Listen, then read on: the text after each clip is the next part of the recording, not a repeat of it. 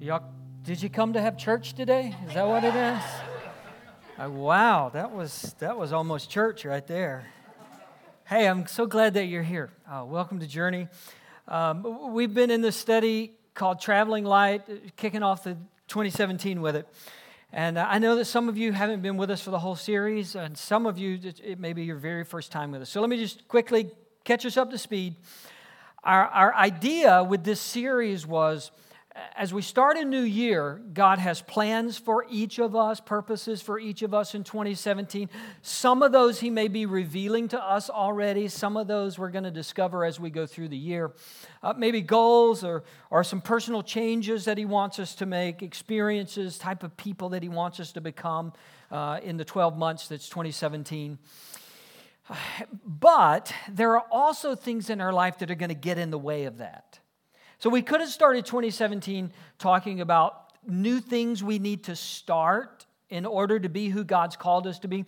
We decided to start 2017 asking, what do I need to stop doing? What do I need to take out of my life? And that's why we called it Traveling Light. You need to unpack some things, take them out of your luggage, your baggage, as you go through 2017. So we started with, you need to get rid of regret in your life. Like this constant reliving the past that you can't change. I mean, you can't undo what happened in the past. You can't undo the decision you made or the words you spoke or how this particular relationship went. You can't go back and undo that. So it's not healthy, it's not productive to keep carrying around regret and condemnation about that thing. There's a place to learn from the past, there's a place to repent and get it right with God, but constantly reliving the mistakes of the past won't help you in 2017. Then we said, just like regretting the past doesn't help you, worrying about the future doesn't help you. So worrying about what's happening in February or this summer or what might happen this year, it's not going to help you become the person that God wants you to be. You need to leave that behind as you move into 2017. And then we said last week that distractions, and we're surrounded by distractions, but there are all these things that try to pull us off of who God wants us to be, or pull us off the things that really matter, the things that are important and are going to last forever. Jesus told the parable of the 4 souls, and one of them, He talked about a seed that starts to grow, but then all of the cares of the world chokes it out like thorns, divides up our thinking, distracts us from where we're supposed to be going. And so don't let that happen to you.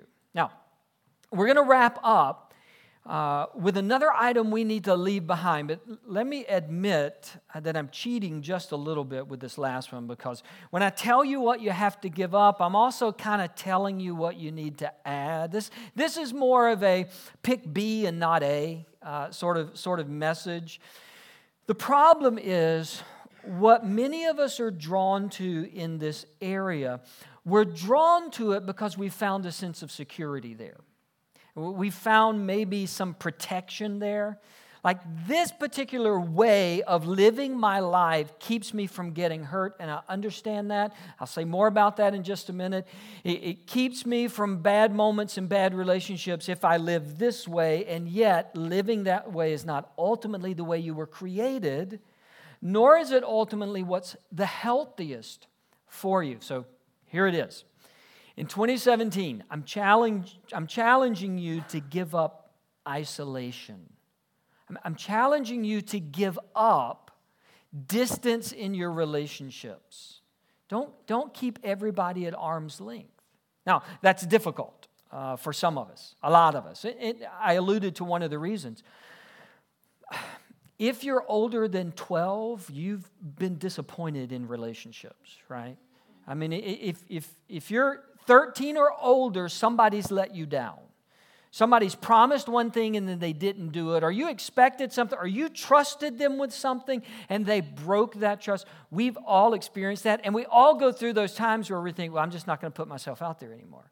Like, I'm just not going to have that sort of open, close relationship with them. I'm not going to try to build a real friendship with somebody because I was hurt in the past. I get it. That makes this difficult.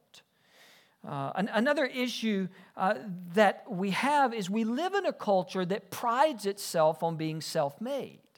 Right? We pride ourselves on being able to do things alone. Kids at a very young age begin to say, do it myself, right? Did your kids ever say, do it myself, Daddy? Do it myself, Mommy? It's like in us, this idea that, no, I don't need any help. I can handle this. I got it. I'm not going to tell anybody. I'm not going to let anybody inside. I can handle this, but you can't handle it. Now, we're not going to get into all of that detail, but the truth is, you and I can't handle everything in our life. And we weren't created to handle everything. God said, look, I'm going to give you people who'll come around you and love you. And yet sometimes they'll disappoint you, but they're going to add something to your life. That makes getting isolation out of our life a challenge. Schedules make it a challenge. We're busy people. Even if we aren't busy, we like to tell people we're busy, right? Because it makes it sound important. Oh, I'm busy, I got so much to do. Yeah, and maybe you are. But you and I have got to fight against that. We've got to prioritize relationship in order to become the people that Jesus wants us to become. Now, this last challenge to getting isolation out of your life, I'll admit it's a little subjective, but I'm just kind of observing life, and I'm seeing this one a lot. And here's what I'm seeing.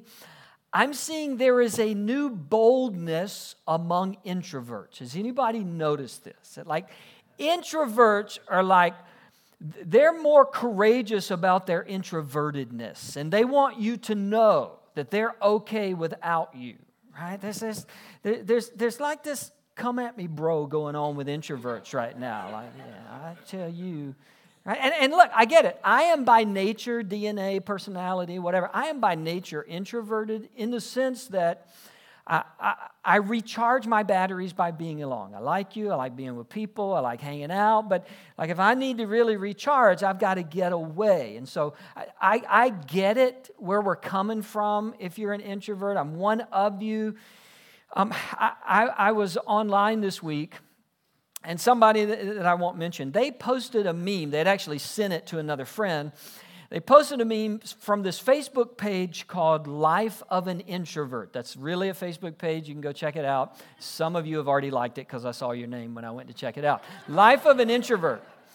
And in spite of just a stellar message on distractions last week, I spent like 20 minutes going through Life of an Introvert and looking at all the memes.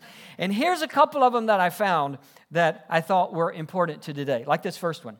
I love it when people think they're going to punish me by not talking to me. Okay, this is the introvert way. Here's another one. I don't have a squad, but I know like 4 or 5 people who probably don't want me to die. This is some of us here today, yes. Here's the one that kind of started it all. This is the first one I saw. Sorry, but I don't answer private numbers or numbers that I don't know or anyone ever, also don't call me. And then this last one for introverts. Best feeling ever. It's like nobody around, just me, nobody. That's what I'm saying.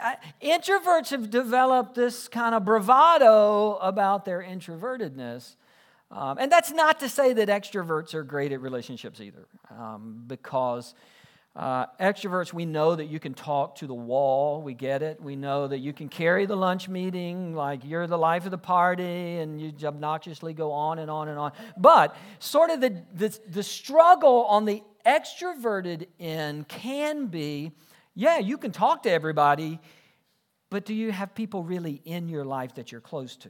Like you can talk about the news and politics and social stuff, and you can carry the conversation, but are you deeply building into the lives of other people and letting them build into your life? Now, there's nothing wrong with being an extrovert. There's nothing wrong with being an introvert. You didn't really choose it. It's just kind of your personal makeup. You didn't choose either one of them.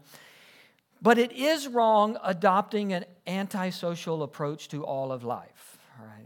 Especially when the God that we serve has this characteristic of community about him.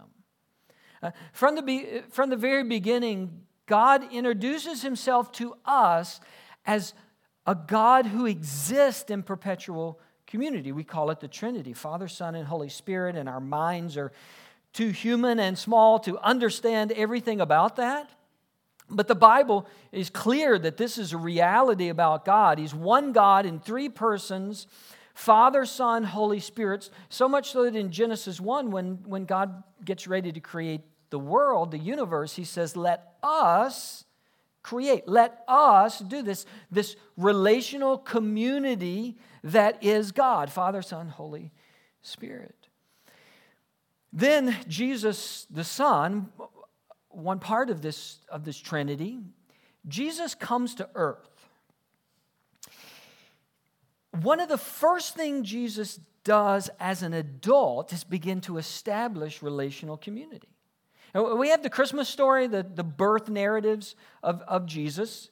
And then we have a short little story when Jesus was about 12.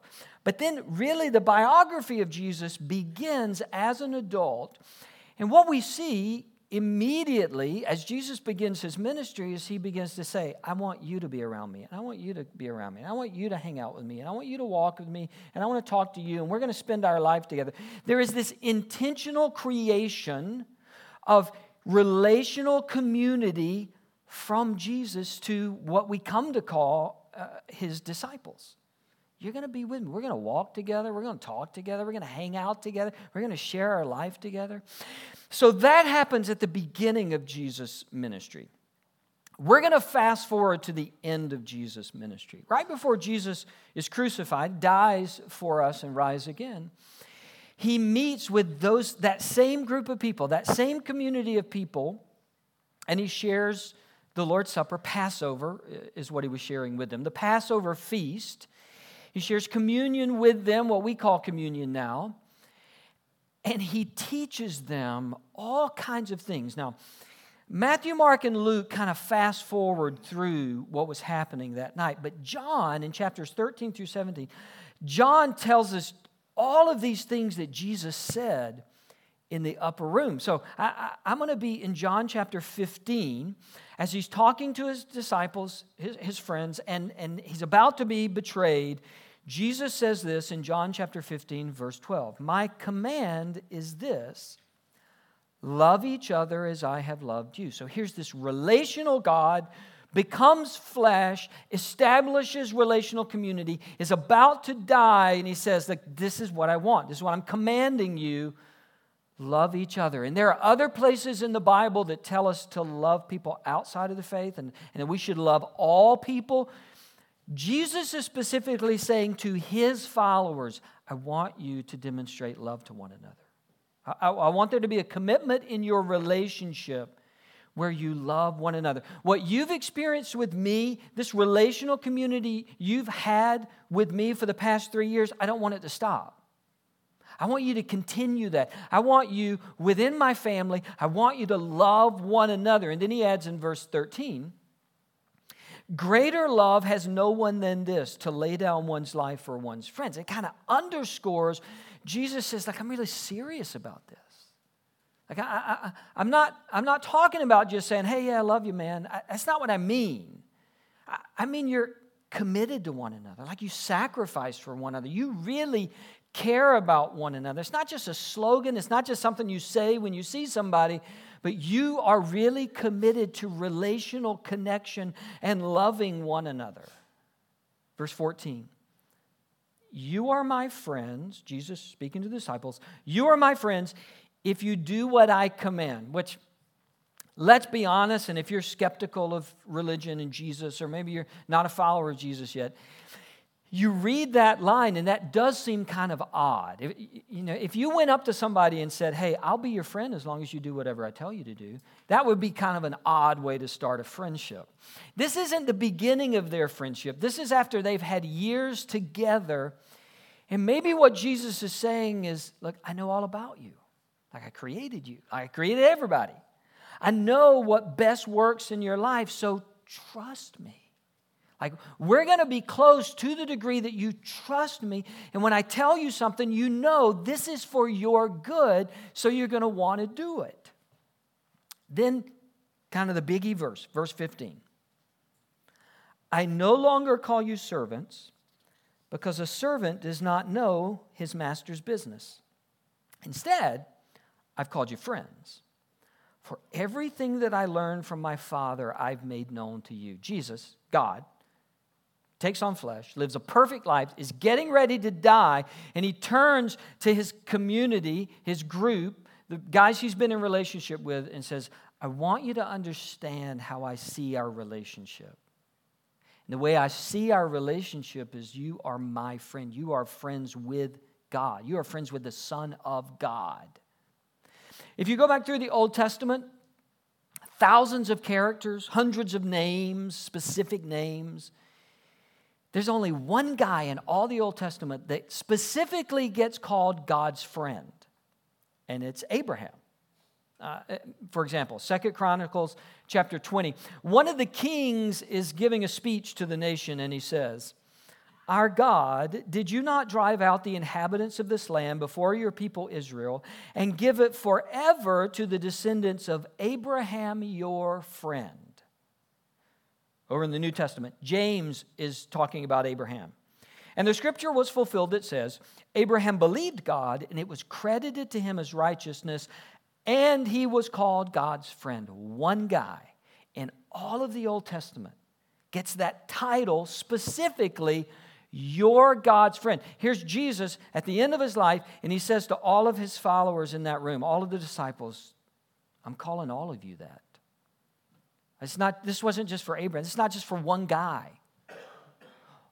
All of you are my friend. And we're his disciples today. We're his followers today. So it's reasonable to think, but Jesus is passing that term on to us. That's the way we relate to God the Son. He's our friend. Now, if we're to love one another, if Jesus was establishing a model, if he was establishing, look, this is the way I want you to interact with each other, what did it look like? What did it look like to be a friend of Jesus while he was on earth? A couple of suggestions. One is the relationship that they shared, this friendship that they shared. The relationship was a place where they could share openly. Like they could talk about whatever. Like they could bring anything up. As a matter of fact, Jesus just said in verse 15, everything I learned from my Father I've made known to you. Like I'm giving you everything. Like I'm not holding back. I'm not keeping secrets from you. We have this open, honest relationship that we can share and we can talk. That's what friendship is. It's finding people. Certainly Jesus is that for us.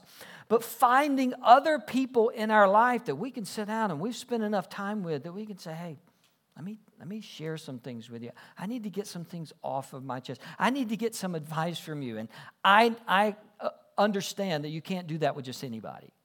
It would be weird to do that with just to stop somebody in the parking lot and go, hey, can I download some things on you? That would be weird, and you probably would have trouble making friends after that. But we all need some people in our lives. We need some people that we trust. That they're not going to hold back, and we're not going to hold back, and we're not keeping secrets, and we're committed to each other's life and health and spiritual growth. Another characteristic. The relationship that Jesus had with his followers that he then calls friends was given time to develop and deepen. This didn't happen overnight. Jesus didn't even use the word friend early on. Right? He probably thought of them that way. He knew they were headed that way, but he didn't use that language because like all relationships, they need time. Right? They need time to deepen and strengthen and get to a point where you can trust one another with thoughts and opinions and ideas. That's what we see with Jesus and his followers. They'd spent 3 years together. I mean, who knows how many miles they had traveled together, and travel back then was walking. So just a lot of conversation. Who knows how many hundreds of topics they had covered as they were going from place to place. Who knows how many meals they sat down and they ate together and they just talked about stuff. This is the way relationships work. Time. A priority of, I'm going to commit to this person. I'm going to commit to this group of people so that we can eventually get to a place where our friendship can grow. It does take time. It doesn't happen overnight. One of the challenges in a new church, or any church really, is that most of us have memories of other friendships or relationships or groups we were in. And we have a tendency to compare that group after years of being together with the group I just entered that's only been together 2 weeks, which is not a real good comparison. I mean, back then, it took that group some time to get to know each other, to feel comfortable with each other. And so my challenge to you would be, give relationships some time. Invest in some people. Prioritize some relationships.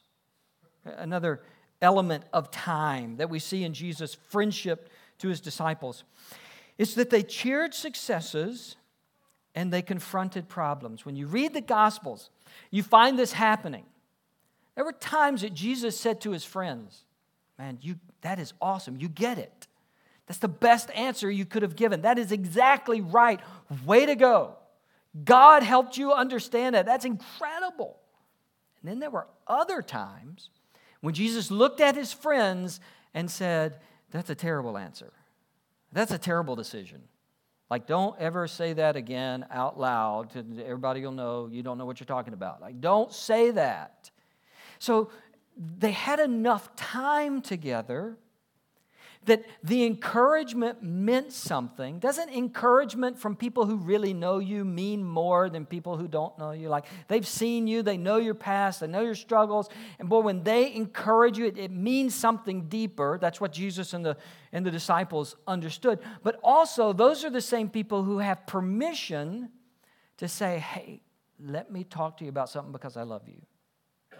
Hey, let me tell you what I am seeing, and maybe I'm totally missing it, but as your friend, I just feel like I need to say this to you. That is a function of time, the ability to celebrate successes and the ability to walk through some challenging conversations. That's the function of time.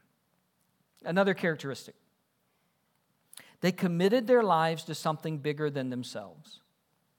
Jesus and the disciples, their relationship was not just about this world and getting through this day. They were committed to a kingdom that's bigger than this kingdom. They were committed to seeing the God of the universe do something that only He could do. They were committed to being so faithful to Him that He would work miracles in their lives, that He would change people, that He would heal people. They were committed to something bigger than just, hey, we're going to be friends, even though that's important. It's one of the great things about being connected relationally in the church is that we're not just here to sing some songs and hear somebody talk. We're here because we believe there is a God ruling over the universe who wants to do incredible things in the lives of people, and we want to be a part of that. We want to see that happen. We want to see the gospel go forth. We want to see lives change. We want to see people surrender themselves to Christ and have their eternity change. Know that when they die, they're going to live forever with Jesus. We want to see people struggling who get set free, who have things that have a hold on them, and because we pray with them and we study God's Word together and we encourage them, they're set free. We want to see marriages that get strengthened and healed, maybe even put back together. As God's people, loved by Him, a friend of His, our relationships are about more than this world. We are committed to something bigger than ourselves. Now, perhaps the greatest tragedy of this past election that we're still trying to survive is the relational carnage that it created and continues to create.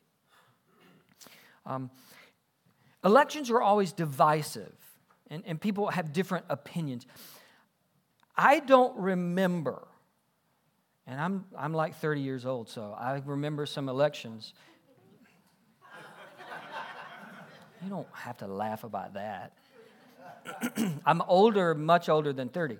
I've seen plenty of elections, and I've always been pretty attuned to what was happening politically in the country, just an interest. I've never seen us walk through an election where people publicly declared that they were no longer going to be friends with somebody who voted differently than them. And that's what we've seen. I mean, if you haven't seen that, you're not paying attention. Because that people publicly saying, I'm not going to be your friend anymore if you tell me you voted for this person. I have never seen that come out of a national discussion or an election. But that's what we're seeing. We're seeing people say, well, if you did that, then I'm not your friend anymore. And it's not just social media. There's a lot of unfriending happening on social media. But I mean, like, people really are severing relationships. There was an article right after the election about a journalist. He wrote this article and he said, my wife and I have decided to cancel our annual Christmas party because we can't be sure who of our friends voted for whom, and we don't want anybody who voted for this candidate to come to our Christmas party. So we're just not having a Christmas party. This is the craziness. And admittedly, journalists are wacky anyway. This just kind of goes with the flow. If you're a journalist, I'm sorry. My first roommate in college was a journalism major. Crazy. It was like the random lottery thing, like you sent in and you got who you got. When I went to South Carolina, I only knew one other person that was going to South Carolina at the time, and my parents frowned upon me rooming with her. So I had to go through this lottery. I had to do the whole, I'm going to stay in this dorm, give me who I get. And I got a journalism major, wacky, crazy. Maybe they're not all that way. Nonetheless, in spite of this article about Christmas party, the reality is the temperature and tenor and tone of our country has very much been us and them and those people and they. And yet, we're a people commanded by our God and our Savior to love one another.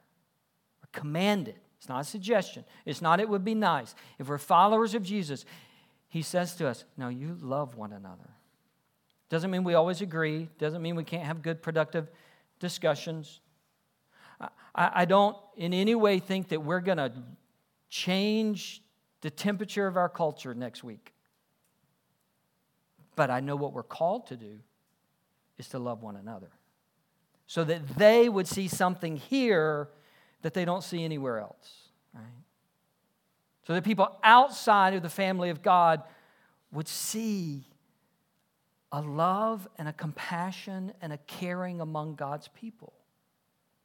We're not them here. We're not those people. We're one another here. We're one another in the family of God, and the command is love one another. Now, Journey's like a lot of churches.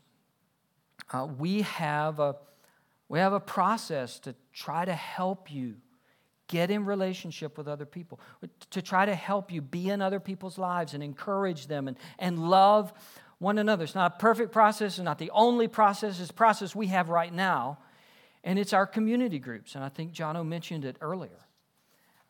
It's groups of people that meet around the city a couple of months at a time, and they study together, and they eat together, and they hang out together. And we want you to be in one of those. We want you to prioritize the time that will be necessary to build friendships and relationships in the family of God as Jesus asked us to do. When you came in, you got a brochure, and it has the groups that are going to be offered, where they're going to meet, what nights they're going to meet. Some are going to be more convenient for you than others. That's why we offer groups at different times and different days and different places, and so that you could work your schedule around where you could get in a group. Now, we're doing something a little different this semester. We're all going to be studying the same content. It's a content written by a missions agency, but it's called the Life Study. It's 9 weeks about 9 different topics related to life. And the question is, how do I bring this topic under the lordship of Christ? How do I view this area of my life with a kingdom eternal perspective? And we're just going to go through each one of those, and your community group's going to discuss them. I'm going to be teaching on that topic. If you want to get a copy of the workbook, it's optional, but it's $10 at guest services. The workbook has 3 days of devotional work. It's short, but if you don't have a devotional time, this would be a great way to start. Just a couple of days a week, a little bit of reading, a couple of questions. And then that will go along with what I'm going to be preaching. That will go along with what you're going to be talking about in your community group. And just each week, I'm going to teach on it. Some of you are going to do the work here, and then you're going to get together with your community group, and you're going to deepen your discussion of that particular topic. We want you to be in a group. We'll create more groups. That would be awesome if we had to create some more groups because we had so many people who wanted to be a part. But my challenge to you is get in relationship with people. Give it priority. Give it time. Invest of yourself to love one another. Now, on the same night that Jesus commanded his disciples to love one another, he also shared the Passover with them. And at the end of the Passover, he says, look, we're going to add this little part, and that's what we celebrate today. We're going to add this part, and it's going to be about my body being broken and my blood being spilt. And the disciples had no clue what he was talking about at that point. But we know Jesus was about to lay down his life for our sins so that we could be forgiven and rescued for all eternity. And Jesus told his followers, just like he told them to love one another, he said, look, I want you to keep doing this because I don't want you to ever forget that you are loved by God enough that he would send his son to die for you. And the early church, this is primarily why they came together in the early days. They came together to remember this and get their mind back around the sacrifice of Jesus. So we're going to end our service with that today. I'm going to invite you, if you're a follower of Jesus, that you would come and you would remember that Jesus is our friend, not because of us, but because he was willing to die for us. As a matter of fact, if you keep reading in John 15, he says, look, you didn't choose me, I chose you. Like I wanted to be friends with you. I wanted to be in relationship with you. So we're going to come and celebrate. I would encourage you to come with a group. Come with your family or come with a couple of friends and take the bread and dip it in the cup and share the Lord's Supper together. You don't have to be a member here at Journey. Just if you're a follower of Jesus, this is for you. Let's celebrate. Let me pray. God, thank you for giving us this tangible, tasteable reminder that Jesus desired to be in relationship with us so much that he paid the price for it. He desired our friendship. He desired our forgiveness and salvation so much that he would allow his body to be broken and his blood to be spilled so that we could have salvation. And so in this moment, remind us that he calls us his friend. He calls us his family. And then send us out to love one another as Jesus has loved us. I pray it in Christ's name.